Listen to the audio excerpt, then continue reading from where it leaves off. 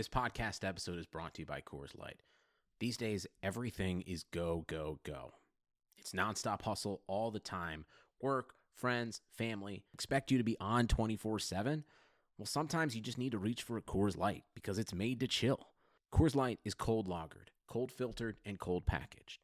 It's as crisp and refreshing as the Colorado Rockies. It is literally made to chill.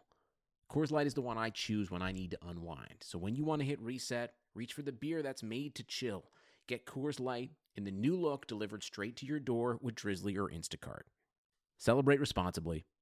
Coors Brewing Company, Golden, Colorado. Hey there.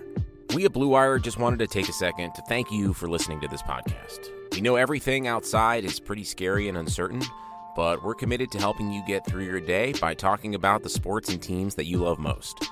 If you're looking for more great podcasts to distract you, check out BlueWirePods.com. Thanks for listening. Enjoy the podcast and stay safe. Yo, this is Flip Gordon. CVV Chris Van Fleet. This is Liam O'Rourke, author of Crazy Like a Fox. Hey, this is your Olympic hero, Kurt Angle, and you're listening to Top Rope Nation. Oh, it's true. It's damn true.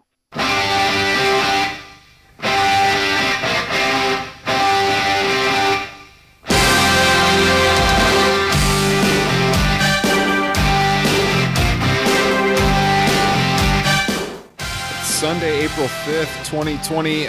Both nights of WWE's WrestleMania 36 now in the books. We thought we would jump right on the air, give you guys instant feedback to, for sure, night 2 just ended, and then also what happened during night 1 of WrestleMania. This is Top Rope Nation. I believe this is episode 136. My name is Ryan Drosty, and I'm here with Kyle Ross, Justin Joint, to break it all down for you. And we're just going to talk kind of the big highlights. We're not going to do the old talking each and every single match that we got between both nights. We're going to focus in on what we think you guys want to talk about, the reactions that you guys want to hear.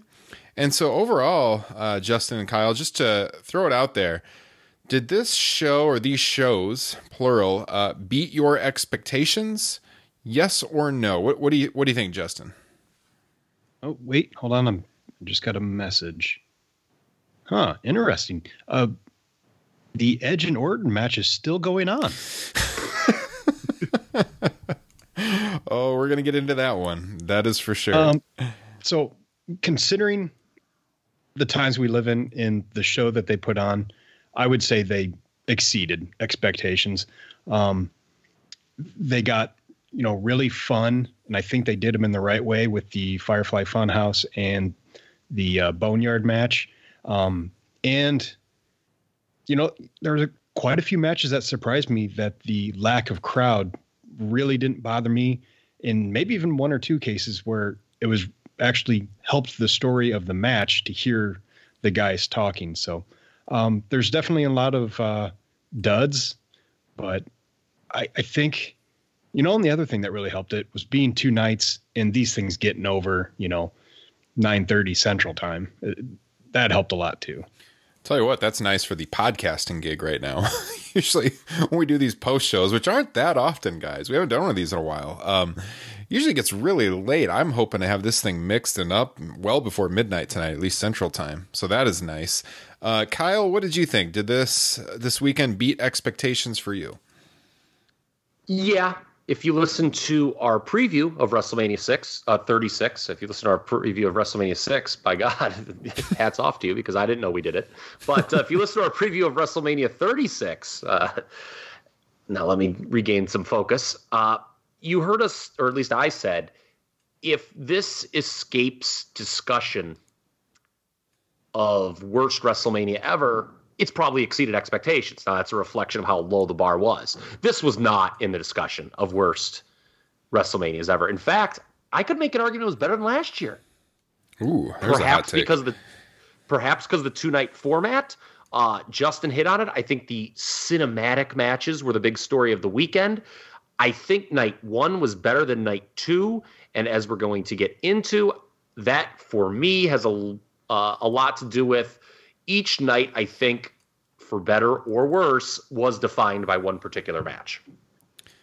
Yeah, I'd agree with both of you. I think it beat expectations for me. I still don't really like the whole aspect of not having a crowd there. That was a constant thing to overcome for me. Although I do agree with what Justin Joint said, in that in some matches they work that in well, where you could hear what they were saying to each other, and that was a nice touch. But overall, yeah, it beat expectations. As far as how I would grade this show, we usually talk about, what would you give it for a grade? I'd say this show is around like a B level show if I'm grading it A, B, C, D, or F. And that looks in line with what our Twitter followers have graded it. I threw up a tweet just a few minutes ago to grade WrestleMania. And as of right now, there's 137 votes. 42% give the show a B. Actually, 36 gave it an A. 14% with a C, and just a little over 6% with the D or F range. So overall, people are really positive about this show, and I'd agree with like the B level. I did think, again, it beat expectations. I think each night had some really good matches. I'd agree with you, Kyle. I overall probably liked night 1 a little bit better because of one particular part in night 2 that took some of the steam out of the show, and I know we're going to talk about that here in a little bit, and you guys will probably agree with that. But overall, we also had this theme of both nights had the cinematic matches. Is that our story of the weekend, Kyle? Yes. And it was a case of WWE adjusting to the circumstances of the times that we're in right now. If there was ever a time and place to attempt to do what they did with the Boneyard match and the Firefly Funhouse, it is right now. Yeah. Because if you've ever had a chance to sit down and talk to somebody who works in WWE and you tell them, why aren't there that many vignettes on Raw and SmackDown anymore? How about some character-driven pieces? Why don't you guys show parts of these great documentaries on Raw or SmackDown? Chances are they're going to give you this answer. Well, we're worried about the live crowd. They paid for their tickets, and we don't want to have them sitting there watching TV.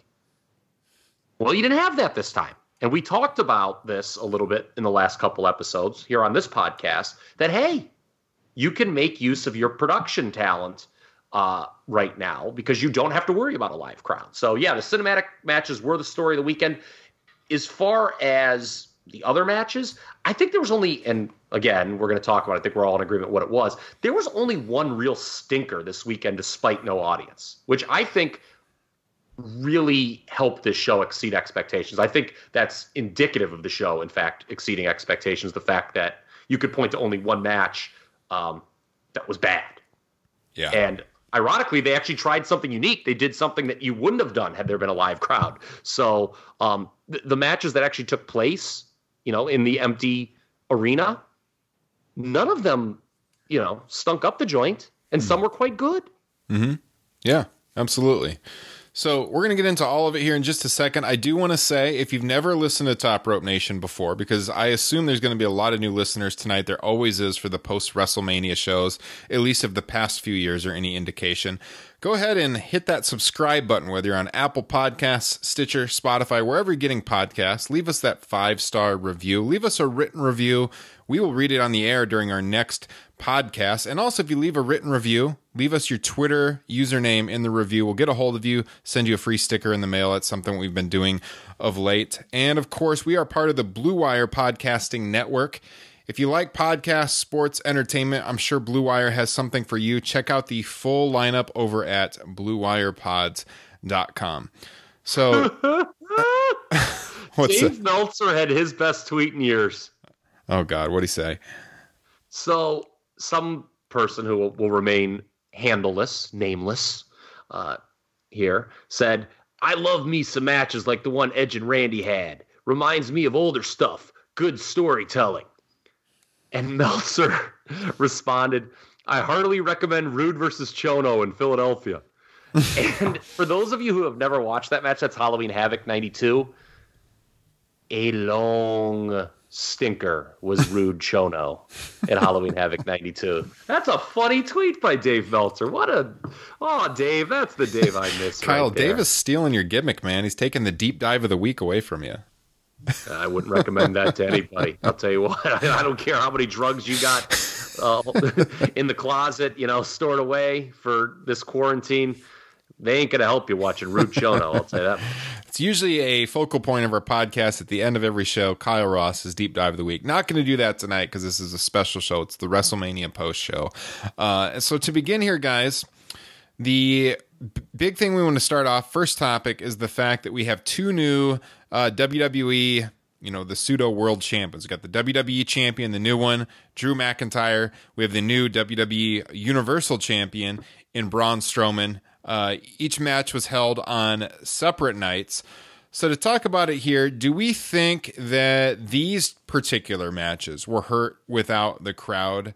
And what did we think about them? Because as far as the Braun Strowman Goldberg match went, boy, WWE did a poor job of setting that one up. On Friday Night SmackDown, they just threw up a graphic on the screen that it was going to be Braun Strowman challenging Goldberg. There was absolutely no storyline explanation for why Roman Reigns was not in this match any longer, despite the fact that earlier this week, Triple H had said there would be an interesting explanation. There was not. There was solely just the graphic randomly coming up on the screen.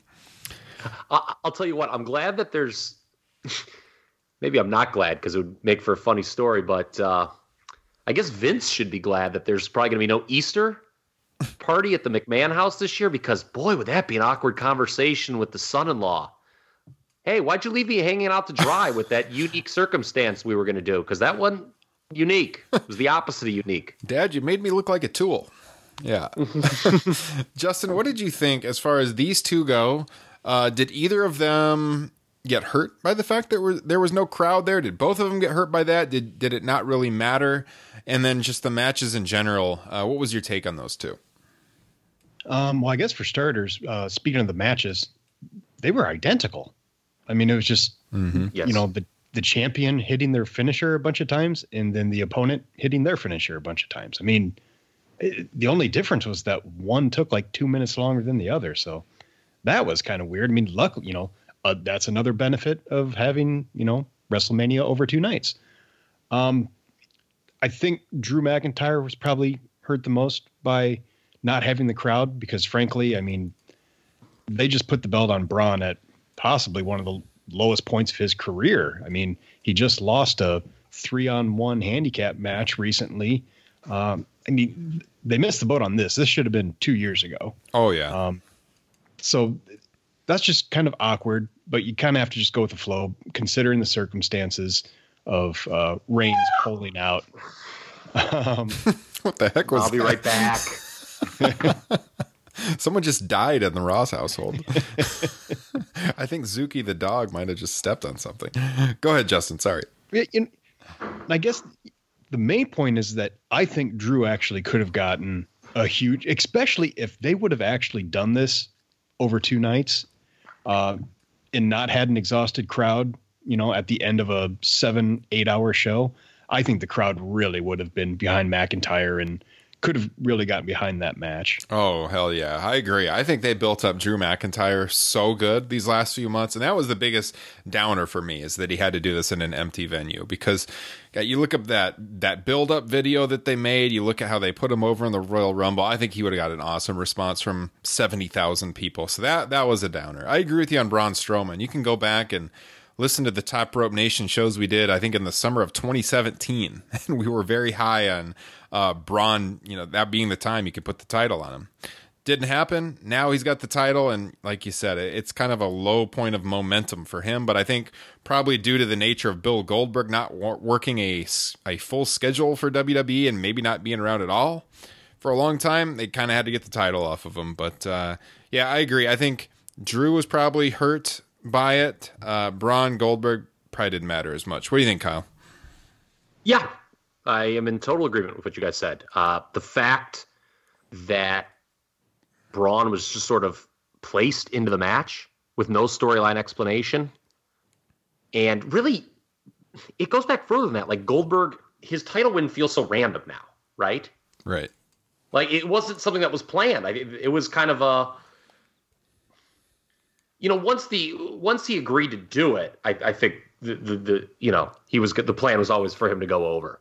But it seemed like kind of an 11th hour idea to get him into Universal title situation, and then Braun came in at 11:59 and 59 seconds basically, and it was such a nothing match. I don't think that win, again, to the point both of you made, that Braun is not at even anywhere close to his hottest point right now. So he wouldn't have gotten a tremendous WrestleMania memorable, iconic reaction. Yeah. Drew probably would have. Now, if it comes at the end of one big long night, who knows? We're going to talk about, moving forward, should WrestleMania be 1 or 2 nights? Who knows? Because we've seen previous main events, people be kind of tired out for. But yeah, he was hurt more by no crowd. And I completely agree with Justin. By the way, a very astute observation from Mr. Joint that did the same guy agent these 2 matches and just tell him to do the same thing? It was stunning how similar they were. Yeah. I mean, we're going to talk about the cinematic matches here momentarily. And while certainly there is a tie that binds them, they were very different, actually. Yeah. I am glad that they did do the title changes, though, and they didn't, hold back on that. I do think it was the right move to do it, regardless of there being no crowd. I think Drew had to win this match, and yeah. Okay, you guys were real big on this on the preview show that we did last week, and I give you both credit because although it wasn't consistent, it seemed like they were holding off on certain things based on no crowd, but in the case of these 2 matches, they certainly did not. Mm-hmm. Like, we'll talk about the women's title pictures. That kind of felt like maybe those results were dictated by a lack of audience. Yeah. Whereas these were not. Mm-hmm. So let's move on now. Let's talk about the cinematic matches. All right. So night 1, we had the Boneyard match with The Undertaker and AJ Styles. And then tonight, Sunday, we had that Firefly Funhouse match. Everyone has been talking about these. I can tell you from my writing over at comicbook.com, the bulk of the interest that people have had are in these 2 matches as far as readership goes. So let's start with the Boneyard match. So first of all, I thought both were successful in what they were trying to do. These aren't your typical wrestling. They're not even really wrestling matches. They're, like we said, cinematic deals. It calls back to like definitely what Matt Hardy has done over the years, and also like Lucha Underground. I thought the producers, the production did an awesome job on this. And I thought the Boneyard match, even though we got the return of the so-called Biker Taker, which I am not a fan of, I thought it was still cool. When he rode in on the Harley, they had Metallica playing instead of Limp Bizkit, so that's an upgrade right there for the Biker Taker. But I feel like at this point in his career, this is probably gimmicky stuff like this. This is the best way to utilize the Undertaker, and the way they shot it, he looked awesome. AJ was great in this. Overall, I really, really enjoyed the Boneyard match. And at the end, he kind of went back to the Dead Man gimmick with all the superpower, supernatural type stuff. Justin, what did you think of the Boneyard match? I dug it, man. It was a lot of fun. And that's what pro wrestling should be. It was the right amount of like, kind of corny. And I think that was the main thing. It's like, the House of Horrors failed because it took itself way too seriously. Whereas this one, I think they were okay kind of hamming it up a little bit. And you are dead on this is exactly how they need to utilize Undertaker from here on out. In it, for me, it sparks that little bit of hope that, hey, maybe this is the way we can get Undertaker versus Sting at a WrestleMania.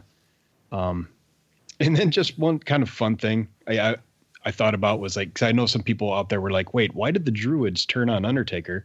He's like, it's because he went back to Biker Taker. Yeah. That's why. Yep. I thought that last shot where he got on the bike and you had like the purple Taker symbol like show up with the lasers on the barn, that was freaking awesome. That was such a cool shot. Kyle, what'd you think of it? Yeah, and then AJ with the hand peeking out from underneath. That was a callback to the season finale of Melrose Place season 4 with Richard Hart. Yes, Melrose Place reference. This is going to be a good show, man. Okay. I believe the Boneyard match was the highlight of the weekend. To say it exceeded my expectations would be the understatement of the weekend. Yeah. What did you guys think when it went on last? Were you like, I can't believe this? I mean, I was pretty confident it was going to be good, just because obviously they had set it up and shot it in advance. So if it was like live, then I'd be a little worried maybe, because I was questionable how they would do this. But since it was all done in advance, I figured, well, this is probably going to be pretty good then if they got this last. The fact that it was going on last had me thinking, okay, might actually be decent, because if it had, obviously they had seen it, and if it had not turned out, they wouldn't have put it last. That's a very good point. It really is.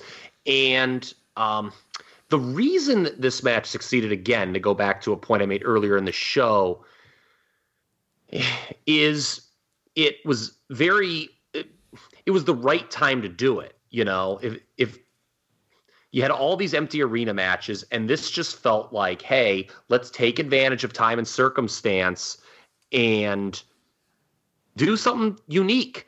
And I totally agree with this being the right use of Taker, something that everyone needs to understand. I hope they already understand and don't need me to reiterate it right here, is this was far better than Taker and Styles in the ring could have ever been. Oh, yeah. Like, this is unique. You can remember it. It played to their strengths, the trash talking, which was a key. I don't know if you guys picked up on this. I think you did. Justin mentioned it right at the top with, the empty arena feel, in some case, enhancing matches. But the performers who figured out you got to trash talk and you got to lay your strikes in, you could tell, who knew what they were doing and maybe who was a little confused out there. And the trash talk was great here. I laughed at the music playing when the OC showed up. Was Taker drawing blood on the car window shot a rib on Goldberg? Going back to 99 WCW 2000 or 2000? Yeah, when he punched the thing and he shattered a tendon in his arm. I was kind of laughing at that. I was laughing at this at first, but no, it turned into a remarkably entertaining endeavor. And something Justin Joint said moments ago, completely spot on. It was cheesy, but it was like a good kind of cheesy. It was very self-aware. Mm-hmm. And WWE isn't always that good at that nowadays. Take, for instance, that Ms. Morrison rap video where it's like you're watching it and you want to believe that the people involved know it's absolutely the drizzling shits. But at the same time, I get this feeling, it's like, wait, do people think this is cool? I guess it's supposed to be ironically funny, but it needs a Gorilla Bobby repartee after it. They go back to the studio and Bobby Heenan's like, that's the greatest rap music I've ever heard in my life. And Gorilla go, are you serious? That was absolutely horrible. WWE isn't that self-aware with their kind of cheesiness these days. And this was a good kind of cheesy. And it was actually just unlike the other cinematic presentation we got this weekend, this was an actual match. I feel comfortable rating it. And it, I think it was the best match of the weekend. High praise from Kyle Ross. And I'd be hard pressed to disagree there. I enjoyed it thoroughly. I'm probably going to give it a rewatch here in the next 24 hours. Yeah. For sure. We're going to contrast this with the other cinematic match, which was the Firefly Funhouse match, in just a second, but I got to get some housekeeping out of the way, and that is to mention our sponsors, our good friends over at Bet Online. With currently no NBA, NHL, or MLB, you might think there's nothing to bet on, but you would be wrong. Our exclusive partner still has hundreds of sports, events, and games to wager on, or let them bring Vegas to you with their online casino and blackjack. All open 24 hours a day, all online, including their $750,000 poker series. If you're into props and entertainment betting, you can still bet on Survivor, Big Brother, American Idol, stock prices, and even the weather. Visit their website and join today to receive a 100% welcome bonus with your first deposit. Be sure to use promo code BLUEWIRE, all one word. Bet Online, your online wagering experts. So the Firefly Funhouse match was, in my opinion, incredibly entertaining. Like you said, Kyle, not exactly a wrestling match, but holy hell was there a lot of stuff going on here. We got the Ruthless Aggression era John Cena. We got the Doctor of Thugonomics, John Cena. We got the original Saturday Night's Main Event intro. We got a Saturday Night's Main Event ceiling banner. We got the old blue cage. We got the NWO. We got NWO Nitro. We got WCW Nitro. This was worth the price of admission. Justin Joint, how much did you enjoy this? Obviously, I've been able to rewatch 2 or 3 matches from night one. I have not. Obviously, we just got done watching night 2. This might have been my favorite thing of the entire weekend.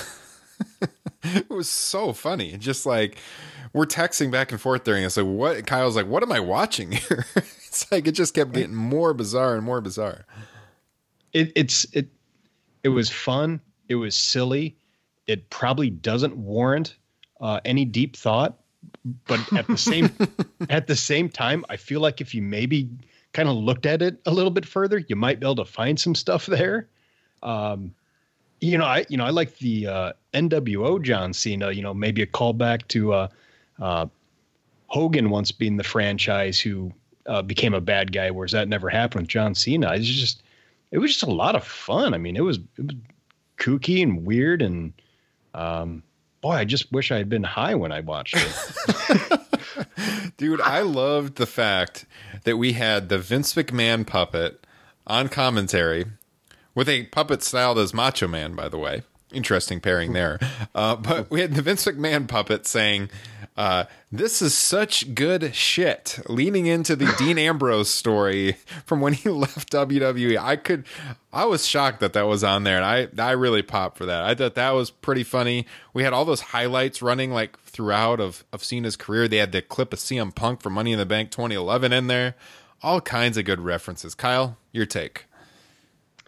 So I want to say that this would have been better served as a vignette,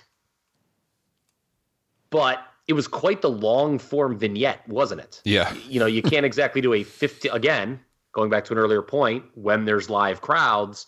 Now, maybe they could have done it on SmackDown, but, during the empty arena weeks. But 15, 20 minutes on TV is kind of unprecedented for a vignette. But I go back to something that I think we all agreed on with the AJ Taker deal. This was definitely more entertaining than any straight up Cena versus Fiend match would have been, particularly in an empty arena. Mm-hmm. So it was not a match. You cannot rate this, I don't think, if you're into that kind of deal. But it was entertaining, and it was the only thing in the second half of night 2 of WrestleMania that took my mind off the low point of the weekend. And yeah, before this, the show had kind of died a little bit, right? Yes, I was really struggling to keep my attention. I was just like mentally burnt out from a match we're going to talk about here in a few minutes. But yeah, this definitely piqued my interest, and I was on Zoom with a couple guys who I've gone to Mania with in previous years, and they all like love this universally. Mm-hmm. It was like their favorite thing of the night, hands down. It was very interesting, and it's funny. Vince, it had at least been reported, Vince had said in regards to the Matt Hardy Bray Wyatt deal that we got on Raw. What was that, like last year or something, or maybe even like 2 years ago now at this point, 2 years ago. He's like, if this is good, then maybe I'm just behind the times. Did you guys see that report? I don't think I saw that one. Okay, well, Vince was basically like admitting, he's like, okay, we can do this, but I don't get it. And if it's a success, then I guess I'm just behind the times. Yeah. Well, it's the Boneyard match I can really see him getting and liking. This, on the other hand, I would love to know what Vince McMahon's reaction was. Not that that would dictate what my reaction to it was, but I am interested to know what Vince thought of this, because it was far crazier and more out there than the Boneyard match. Yeah, that's for sure. It was, I mean, like I said, it wasn't even a match. It was just this bizarre long form vignette. How about that part where John Cena was doing the supersets, like the bicep curls? Oh, that was like incredible. I'm watching it, I'm like, what the hell? And wrestling, there is a suspension of disbelief always. This really required quite the suspension of disbelief. Like, how was John Cena, who got a standard ring entrance, all of a sudden like teleporting to these different scenes, like willingly? But again, more entertainment's the name of the game, and this was more entertaining than a John Cena Fiend match would have been. Yeah, I agree. So, yeah, go ahead. I have one more take on these cinematic matches tied together for you guys. Okay. Had these happened at a quote unquote normal time in history, they don't work as well, right? Like if these occurred in the middle of a live audience, WrestleMania, or a live audience, whatever. Okay. Yeah. That's the fly in the soup. When I brought up Undertaker and Sting doing something like this at WrestleManias, it, like you said, just doesn't work with a live crowd. Mm-hmm. I am very interested to see, because opinions on various matches throughout time, they evolve, they change. I am very interested to see how opinion on these two cinematic matches changes, if it does at all, over time. How do we view the Boneyard match in 3 years? Because here's a key. And if you don't think it's coming, you're wrong. We're going to get copycats of this down the line. It may not be right away, but we're going to get more of these, I believe, because quite frankly, they were the talking points of the weekend. Mm-hmm. And yeah, I mean, the clips on their YouTube channel are going to do a lot of views, and that's kind of metric they look at. So for sure. The Boneyard match, I liked a lot more than Final Deletion. Your guys' thoughts on that comment? The TNA Final Deletion. I would probably agree. I think, overall, you got a bigger budget production here. So I think overall it just came across a little better. Now, obviously, it's a little bit difficult judging that because they're inspired by what Matt Hardy did. But I would agree. I think this was better. Justin? Same. I mean, you summed it up really well. Yeah. I also think the Boneyard match was less kooky. While it was a very different presentation of professional wrestling, it was two like main event guys fighting. Mm-hmm. Whereas, it wasn't kooky like Final Deletion, or certainly not kooky like the Firefly Funhouse. And there are some people who like totally rejected this stuff. I think these people are out, in left field. People who want to compare this to the mini movies of WCW Infamy in 92 and 93. Folks, I've seen that stuff. That is the drizzling shits. I mean, the thing with Sid and Davey Boy Smith saving the orphans on the beach and the boat blowing up, that's really bad. I mean, that was like a low point for professional wrestling. Neither of these were anything like that. Yeah. They weren't like the White Castle Fear. They weren't, like Sting and Jake with Cheatham the Midget. This stuff was refreshing at a time when, quite frankly, wrestling needed to be refreshing. Yeah, absolutely. Great point. So we would all agree then that like these two cinematic matches were probably helped because there was no live crowd, because maybe it wouldn't have worked as well if a live crowd was just watching the screen the whole time. We said Braun and Goldberg probably didn't make as much difference. Drew probably hurt that there wasn't a live crowd there for his big crowning moment. Now, a match that I think was definitely hurt with no live crowd, because we got a completely different match, was this Edge Orton last man standing match. Now, if they had actually done this match at Raymond James Stadium, obviously it would have been completely different. We'd have got more of a regular last man standing match, like out in the ring. They wouldn't have been backstage the entire time throughout. That's a great point. You know, they would have actually worked a more standard match. You know, so similar to like what Ciampa and Gargano have done in the past. This was like a gimmick. Well, as far as like they were actually working a match, because they would have been given 40 minutes. Well, and I'm not going to even say it would have been as good as that one, but they would have worked a more standard match, you know, out in front of the fans. This all over the WWE Performance Center was just completely gimmicked up. We did see Edge return in the Rumble, but you know, if you're expecting to see Edge in a wrestling match, that's not really what this was. So, Kyle, we've already alluded to this. I know your thoughts on it, so I'm going to throw to Justin first before we go to Kyle. But yeah, for me, it went way too long. Way too long. I eventually kind of like turned the sound down on my TV as I was watching it to try to help the excitement level, because like the announcing was really bad throughout it. They were like almost whispering, a lot of silence, a lot of grunting from Randy Orton as he was in pain. It did not come across that great, which was disappointing for me, because super pumped to see Edge again at WrestleMania. Hopefully next year they'll be in LA in front of a huge crowd and he'll be in a regular wrestling match. But here, it just didn't live up to expectations for me. Justin, your thoughts on this one? Yeah, you know, I actually really liked the ending. I thought that was pretty good, and that showed, you know, Edge has been, you know, practicing his acting chops in his off time. And it probably wouldn't have been bad if he just hacked off 15 minutes of it, but I don't understand how you can think almost 40 minutes of just slamming each other's heads into various objects is a good idea.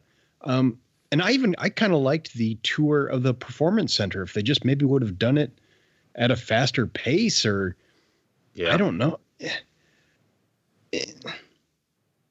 I'm kind of at a loss from where, and maybe it's just me. Was the spot with the weightlifting machine kind of a bad look? Yeah, I saw people going down that road. Yeah. Mm-hmm. Dark side of the ring, right? Yeah, there were some jokes that I laughed at on Twitter that I'm not going to repeat on this podcast. Yeah, that was probably not the best choice. Kyle, go ahead. Okay. Look, I'm not going to do what all you think I'm going to do, but as surprisingly good as the Boneyard match was on night one, Edge and Randy Orton last man standing, exact opposite. Painfully long. This is an issue in pro wrestling in 2020. Matches going too long. And, you know, later tonight in the show, we're going to wrap up with a discussion. Should Mania consider being a 2-night deal? And I thought night one really kind of flew by, dare I say. You know, 8 matches, 3 hours. Hey, I can do that, and I can do another night of this. You know, you sleep, you do some stuff during the afternoon, you watch more wrestling the next night. It's cool. This match grinded WrestleMania weekend to a painful halt. Considering the build, which I think we all raved about when we previewed WrestleMania on the last episode, and that great Edge doc they had on the network today. I watched it. It is outstanding. Edge is a very lovely house, by the way. My hat's off to you. What a home this is. I mean, who designed this place? But Asheville, North Carolina's finest. Nashville's an up-and-coming city, they say. You know, I was there about 20 years ago to see the Biltmore Estate. Haven't been back since. Oh, yes. Anyway. I feel bad for whoever had to sanitize the PC after this match, too. It's probably not something a lot of people are going to talk about, but that had to be a tough gig. I just think this was as disappointing gets. The match should have been half as long. Yeah. And, you know, I don't know at what moment I realized this was getting really, really bad, but I was just like, man, like, you know, we've been going for 20 minutes. We're in 3 different rooms, and this doesn't feel like it's going to end soon. And I'm like, that's really bad. And then I'm interested because we were all talking about our respective Twitter feeds. You know, mine just started getting real nasty. And I think that made me start hating the match even more. And those people weren't wrong. I mean, there would just be like 5-6 tweets come in a row where people are like, end this. I mean, Meltzer, again, he had kind of a funny night on social media. He was talking about crimes he would confess to just for this match to end. He made a funny John Jones joke.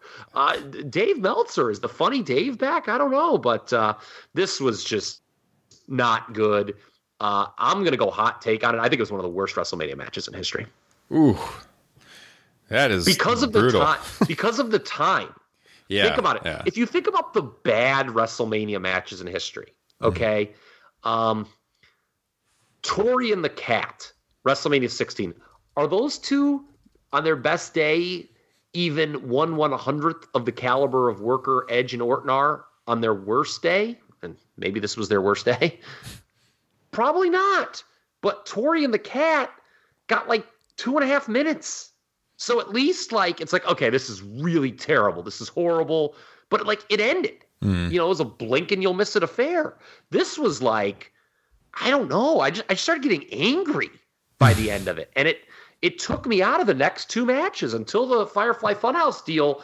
I was just emotionally disconnected. Just a horrible, horrible match. And I want to know who agented it. And keep in mind, too, this could have been edited. Who watched this and said 40 minutes of this is acceptable? I want that person's name. That also would have been a really easy edit too, because since they were shifting scenes and like going to different rooms, you could very easily like skip a room or two, right? Yes. Like, this would be like a super easy edit. Yeah. I'll tell you what a take that is on WrestleMania 36. You could have skipped a room or two. I think that really sums up the times we're in quite a bit. It's pretty shocking. You know, looking at my Twitter timeline, I'm not going to name names, but there are defenders of this match who really enjoyed it. And I just can't imagine ever firing up the award-winning WWE network and putting that match on and wanting to sit through that for 40 minutes.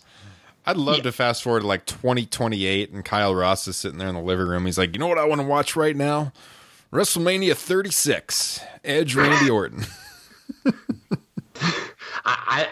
I'm with Justin. I don't think I can ever rewatch this. Yeah. I mean, there's a lot of matches I don't want to rewatch.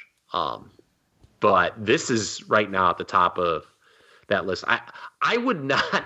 How long did you give me, Ryan, in your alternate timeline? What year? What did you say? 6 years from 2028. now? 2028. Yeah. 2028.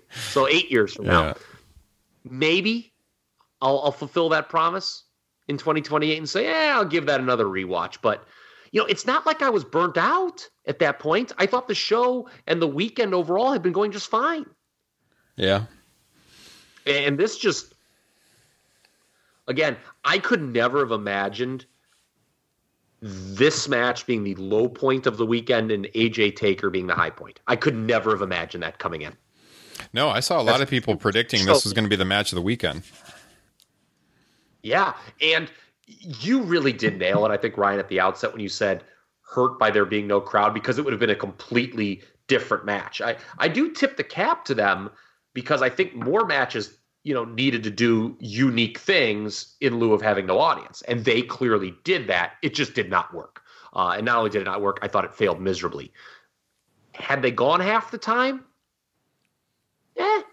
Maybe it does work. I just think, you know, the overstaying your welcome, this was not the first match to do that in 2020, but it was the most egregious example. Yeah. Well, luckily, Edge is back for a while, so we will get him in a more standard pro wrestling match to see him back in action. Also hurt by the fact that apparently he was going to have Alter Bridge playing him to the ring at Raymond James Stadium for his entrance, which would have been sweet. Something else we didn't get because the show was moved. So overall, yeah, I think this match was very much hurt by the venue change. And then the show in general was hurt because right after this had the Raw tag match, which I just was not very engaged in. I know from looking at your Twitter timeline, Kyle, you also were not very engaged in that one. And let's be honest, on the totem pole of the weekend, that was already pretty low. So that was kind of a death It was spot. a brief match. It was like 6 minutes. We did get Bianca Belair coming in at the end, which was cool. They rolled that then into the SmackDown women's title match, which Bayley won, and they were playing into the heat of Sasha and Bayley, which is going to be our eventual feud.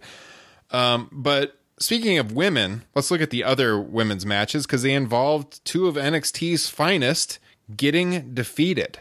So Becky Lynch defeats Shayna Baszler, fresh off of Shayna destroying, the Raw locker room, and Becky having destroyed them over the past year. So I don't know who the hell challenges Becky Lynch at this point.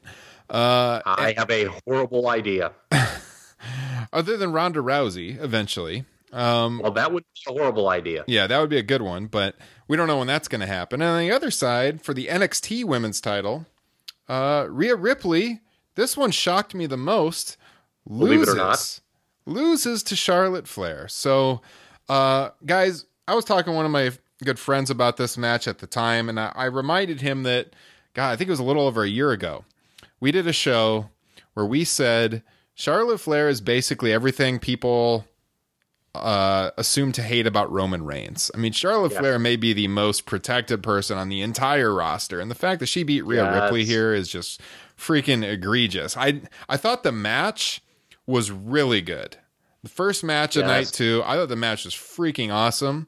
They played into the chop block that Charlotte hit early in the match, which looked brutal on the replay, the way her leg bent, and then Ripley did a really good job selling that throughout the match. So I'm sure in a rematch scenario, they'll play up the fact that Ripley got hurt early, that she can still challenge Charlotte. But I was still really, really surprised at the outcome of that match.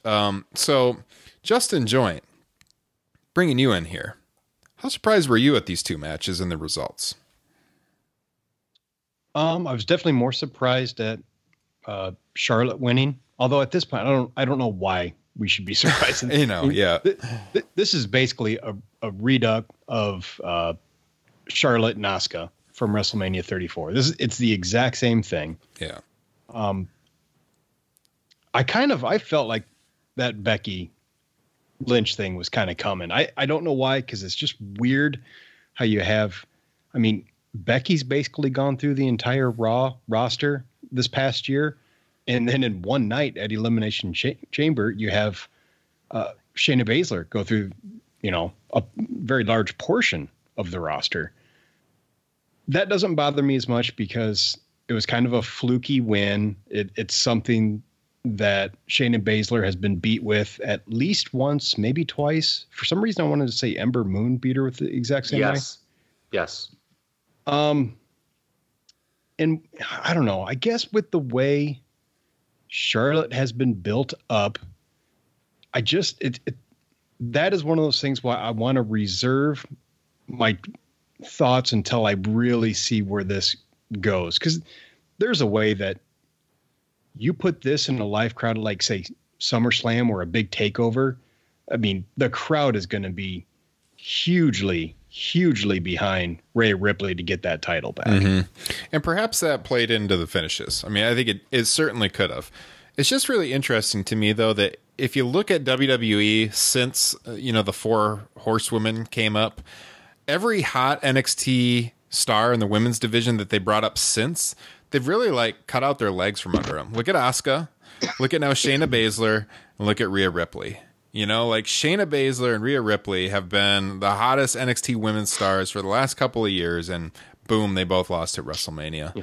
Kyle. Welcome to Raw, Bianca Belair. And Bianca Belair coming up next. Of the empty arena matches, Charlotte and Rhea was the best one this weekend, I think, pretty clearly. Mm-hmm. But I was pretty stunned that Charlotte went over. And like Justin said, maybe I shouldn't be. There was chatter online. I know people were getting a little fatigue about that. There was fatigue that Brock might retain tonight too. And I'm hopeful that something Justin said does come true, that we do build to a rematch in front of a live audience and Rhea wins. Because I just cannot believe that Charlotte is going to be on the NXT show long term. I just can't. Yeah. Again, by the way, it would be another awkward discussion at the old Easter table at the McMahon household between Paul and Vince here. Vince, what are you doing to my girls that I bring up? You're killing them. Mm-hmm. So, between that and the interview he gave on the unique way Roman would be taken out. Paul's got to be feeling a little red in the face over some things this last 7 days. But match was good. I thought Rhea did a great job of selling the knee. And I want to say it would have been like an awesome finish had she overcome it. But it would have been a really awesome finish if she would have overcome it and there would have been a live crowd there. So I'm hoping that she does eventually beat Charlotte for the title in a rematch. And, the NXT women's roster is stacked. So, I saw that stooge Ryan Satin, he's like, trying to like put his positive spin on it. He's like, see all these people complaining. Well, how about all these good matches Charlotte's going to have? And that's, I guess, a fair point. If you didn't work for WWE, but whatever. And then with Becky and Shayna, I was disappointed genuinely by this one. The result. Becky has run through the entire division, and I have a horrible feeling that what's next for her is Nia Jax. Oh. And they're going to like go back to that, even though, it's like I know there've been some injuries and stuff and maybe you couldn't do it proper, but it just feels we're far removed from that, that accidental injury that, wound up ironically launching Becky into the stratosphere. Mm-hmm. Yeah. And as far as the finish, it did protect Shayna some, but I almost feel it's like overdone. Not just in Shayna matches. I know for a fact she lost to Ember Moon in the first chance she had at a title down in NXT, and then she beat Ember Moon the next time. So that gives me some reason for excitement, with Shayna's main roster hopes. But I feel like even with like men's matches, we get the Bret Austin Survivor Series 96 finish quite a bit, or Bret Piper WrestleMania 8 if you want to go back even further. Doesn't it seem that way? Yeah. Hey, super nerdy comment here. Though the Bret and Stone Cold and the Bret and Rowdy, for some reason, doesn't bother me as much because of like the interlockings of the $1 Million Dream compared to just like a normal reverse chokehold. Sorry, that's it. I kind of like that as a take. I'll smash that like button. So, I'll be honest with you. The result of this actually took me out of the Daniel Bryan Sami Zayn match. I was kind of really not amused that Shayna lost here because I thought this match was pretty good. This is when you saw for the first time on the weekend the participants of the match understand what you needed to do to get over an empty arena match. It felt very physical. Mm-hmm. There's trash talking involved. So I like that. And I was going to go on a rant how maybe Shayna's age and look work against her from the top decision makers. I'm going to reserve that. Hopefully it was a deal where, hey, this is an empty arena deal. We can do this bigger sometime down the stretch. Because if you don't, what are you doing with Shayna Baszler? Yeah. I mean, to me, Shayna wins here and Becky goes for revenge. That's your storyline. Mm-hmm. Because other than like Liv Morgan, who won on the pre-show tonight, you don't have a lot of Raw women with a lot of momentum. No. Although, I mean, Bianca's coming up, so who knows how she figures in the mix. But I still think Baszler's going to get it. She can come back, whenever we get some live shows again, she can say that was a fluky win, and she can get a dominant win, at whatever show, and then you have Ronda Chase. Excuse me, Becky. I hope so. And I feel you tie that into Ronda's return. Speaking of that Freudian slip. Yeah. Well, potentially late summer, depending on how long we're off here, which could be a while. Yeah. We'll see. I mean, again, I said it on our WrestleMania 36 preview, not our WrestleMania 6 preview. That was my Silverdome moment, I think, by the way. But WrestleMania 36 preview, that I would not be surprised if at WrestleMania 37 it is Becky and Ronda. Yeah. Obviously, the ball is completely in Ronda's court. Mm-hmm. All right, so real quick here, let's talk about other things just in brief that we liked and that we didn't like. I'll go first. I love the fact that Bliss and Cross won the women's tag titles because Asuka can potentially become a singles competitor again. We talked about that on the pre-show. I liked the triple threat ladder match for the SmackDown tag titles. Did a lot of crazy stuff in that one. I loved Kevin Owens getting his WrestleMania moment. If you followed him on Twitter too, he's talked about that a little bit and how he had ideas of doing stuff off of the ship at Raymond James Stadium. He even took pictures of it when he was there for a show earlier this year or last year. But he still did that awesome move from the top of the WrestleMania sign at the Performance Center. And props to Seth Rollins for taking that, not moving off the table. That's pretty crazy on his part too. Other than that, I thought Aleister Black getting the win was good, obviously, but that match went too long. So that's something I didn't like. I think Bobby Lashley should have lost very quickly. I'm not sure why Bobby Lashley gets so many chances in this company. I don't think he's a guy that's ever going to be a main eventer or really someone anyone cares too much about, to be honest with you. But that match went 7 minutes and 20 seconds, which was about 6 minutes too long in my estimation. As far as other stuff that I didn't like, I didn't see the pre-show matches. Full disclosure, I'll have to go back and watch those. And I agree with Kyle. The Bryan Zayn match, I was kind of taken out of that one too. I was also writing something on the Becky Shayna match for Comic Book at the time, so I need to rewatch that. I don't really have a strong opinion on it either way. I think we all picked Sammy though to win on our pre-show. Mm-hmm. I saw good feedback on that one. I have to rewatch it. But as far as what I liked and didn't like, that's kind of the road I would go down. Kyle, you got something? Yeah, as far as these two, I'll be positive here. Let's be glass half full. I was happy for Kevin Owens that he won. I don't know about you guys, but I let out a big, oh no, when I thought we were going to get that kind of crappy finish where Rollins hit him with the bell and just it was a DQ. I was like, guys, I know it's an empty arena. I know we can do rematches, but that's really uncreative. But, they did restart the match and we got the big spot. And here's the key too.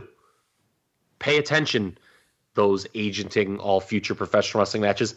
The big spot in the match, Owens diving off the sign onto Rollins on the table, it directly led to the pinfall.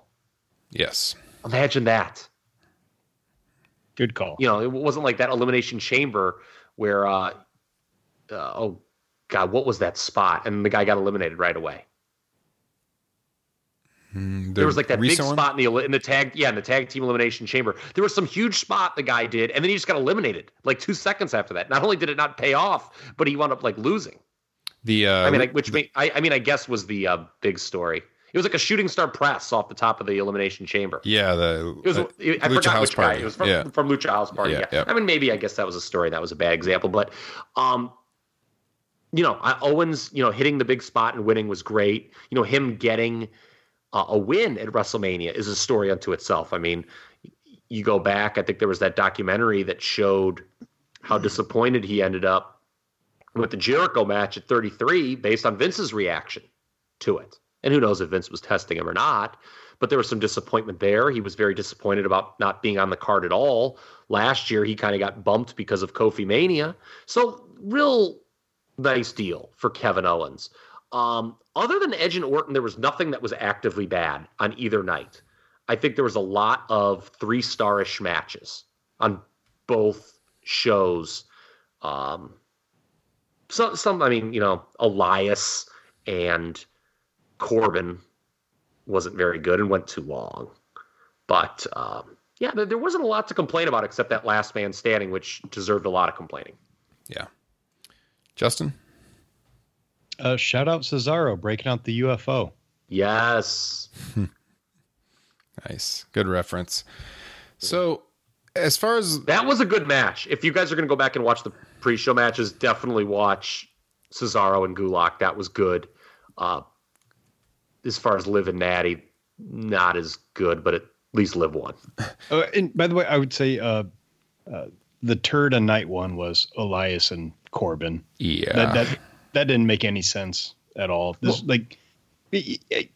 Elias gets thrown off of the top of that whatever, and he's just okay getting a win by cheating. Well, and he did not work the match like a man who had recently been thrown to his near death. Yeah. You know, There's that too. Bret Hart had his knee kicked out of his knee, trademark Owen Hart, at Royal Rumble 94. And this guy sold like he might never walk again when he went to the Rumble. I mean, give me something. Yeah. I mean, Elias kind of did stumble down and they teased he might not make it. That was okay. But then they worked like a normal Raw match. Yeah. At least Corbin was talking junk to the commentators. That was, I guess, the lone highlight. And we should mention, okay, for what I didn't like, it was brief. Thankfully, Gronk is not good. Yeah, I agree. I should have mentioned that too. Yeah, I'm not a fan, but he is the current 24/7 champion. Is Mojo worse though? Oh. That's a tough choice. I'm not sure. Not a huge fan of either, I'd have to say. Okay, and by the way, that Snickers commercial that Ric Flair does, heavy shots at Zack Ryder, basically saying Charlotte's better. I thought that commercial was awesome. That was good stuff. It was, but your boy Zack Ryder, he got, it's kind of like, he takes a bite of the Snickers and becomes Charlotte Flair. I didn't really look at it that way at the time, but I think you're onto something. Yeah. Vince is like, if only it was that easy. Well, Zach was not on WrestleMania, and I think the debate I'm hearing here is that Corbin and Elias, probably not a WrestleMania match, and that leads into our final topic here. Should they do WrestleMania as 2 nights moving forward? And I think my take on that is, if they want matches like Corbin and Elias, and they're going to have 16 to 18 matches on the show, 2 nights is the way to go. Personally, I'd rather see this thing get back to like 10 matches or under and do it all in one night. But, if they want to get everyone on the show and do these marathon events, I think 2 nights is the way to go. You mentioned it, Kyle. It's a much easier watch, to sit down for 3 hours to watch it rather than 6 to 7. I think it would be interesting as far as how they would sell the tickets to a 2-night show. Would they put them each on sale as separate events, or would you just buy one ticket and it gets you in both nights? I think from a business perspective, it might be better to sell it as a both night deal, just because you get them both sold out right away. Now, I'm sure almost everyone going to WrestleMania weekend would try to buy tickets to both, but who knows? If the product gets less attractive to people, and judging by what the ticket prices might be, you want to have you want to have a full stadium both nights. So personally, I would sell it as one ticket gets you into both nights. That way, you're filling it up 2 nights in a row. And we know too, there's all kinds of like indie shows and Ring of Honor doing stuff, Impact doing stuff. AEW has not.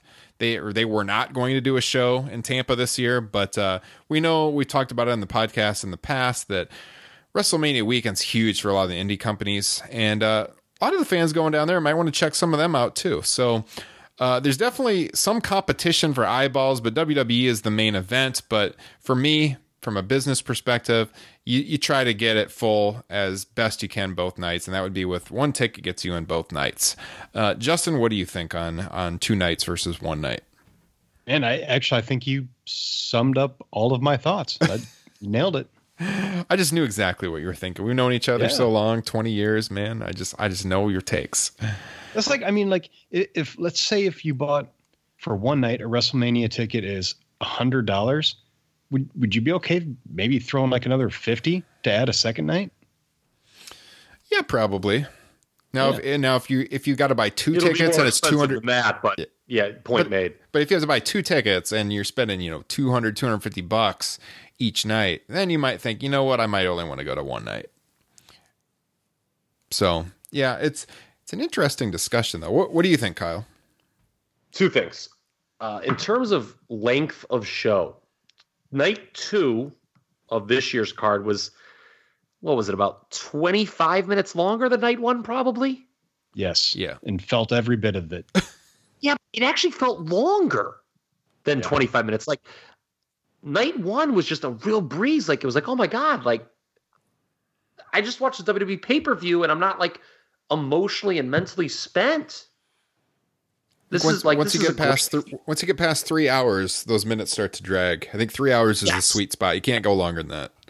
That's the key. And I don't know what the sweet spot is yet I would have to go back and evaluate, the last couple of years when, I started to die off, or I have to remember, but for a 1 hour show. But it does, if you can hold to 7 to 10 for main show both nights, it works really well. It works much better than doing 1 6 hour show. Logistically, something that they would have to do for those interested in maybe only going one night, and I do agree with you, I think most people would probably try to go both nights, depending on how, depending on cost. I think cost would be the big issue. How much would a 2-night ticket go for? But what they would have to really be cognizant about, I think, where they could get themselves in some trouble, is they would have to announce early what matches are going to be on what night. That becomes an issue. We talked about this, I think, the first ever time we discussed this topic, because the way fans can be, and if somebody really wants to watch one match and it turns out they've already bought a ticket and that one match is on the night that they don't have, there's going to be a lot of bitching on Twitter, and WWE doesn't like that. So that's something they'll have to be cognizant about, I believe. That you're really going to have to advertise what's going to be on what night. Kyle, the Bergie bro, just wants to know what night Goldberg's wrestling. Yeah, that's true. All the Goldberg fans, they're only coming. By the way, I love Goldberg, how in interviews he treats these previous matches that are, have long since taken place as if they were a shoot. Like the Goldberg Brock deal. Did you read his comments on the WrestleMania 20 match? No. Oh, I think I won because Vince wanted to kill Brock more. He always just talks like that. You're like somebody called out his matches one time. He's like, let's see you step in a ring. I kind of like that. Yeah. But anyway, and that's a problem because WrestleMania tickets go on sale when? November, I believe it is? Yeah, usually right around there. Do you think they're going to know their full cards by November? No. Hell no. So, I guess it's just going to have to be buyer beware in that. It's not like the old days when, WrestleMania tickets went on sale, within 2 months of the show. Yeah. Or whatever. Now the venue is named well in a year in advance. Tickets go on sale in November. People have to, it's a traveling audience. So maybe that'll be a small percentage of, people are always going to complain about something. But it'll be interesting because I think that's an issue they run into for those one-night buyers. If you do this thing, people could potentially be upset that, hey, that one match I really wanted isn't on the night I'm going to. But the way WrestleMania is designed now, there really isn't one main event, right? They try to load up both shows. Even if you look at the 2 nights this year, I thought the match distribution was correct. You obviously had to have the 2 cinematic matches on different nights, the 2 world title matches, quote unquote, on different nights, Becky, Shayna, and then Rhea Charlotte on different nights. So it was fairly evenly. I thought it was well distributed, I should say. Yeah. Okay, so that was WrestleMania 36. We're essentially entering a new year for WWE with a lot of uncertainty on the horizon due to the pandemic going on around the world right now. We've talked a little bit on the broadcast about how there was discussion about WWE maybe going on a break, but as of right now, that does not appear to be the case. They do have tomorrow night's Raw already taped, and then later this week, apparently they're going to be taping SmackDown from a secret location. That was the report out today. So we should have quite a few interesting topics to talk about in the weeks ahead. Guys, if you like Top Rope Nation, tell your friends, subscribe if you haven't already done so, leave us that 5-star rating. Check us out over on Patreon if you really want to be a supporter of the show. Patreon.com/Top Rope Nation. You'll get extra bonus content. There's 16 exclusive podcasts posted there right now. A free gift for joining. Pre-show every week as we record the flagship broadcast and all kinds of other perks. Check it out. Patreon.com/Top Rope Nation. You can follow us on Twitter at Top Rope Nation, Instagram, same handle. We're also on Facebook. You can find me at Ryan Drosty. That's DROSTE on Twitter. And Kyle, where can they find you on Twitter? At TRP Kyle. And Justin? I think at Justin Joint. Yes, it is, at Justin Joint. So let us know what you think of the show, and we will check you guys next time. Let us know your thoughts on WrestleMania. Tweet us, Instagram us, shoot us an email, topropenation@gmail.com. Talk to you next time. Hey, ho, ho.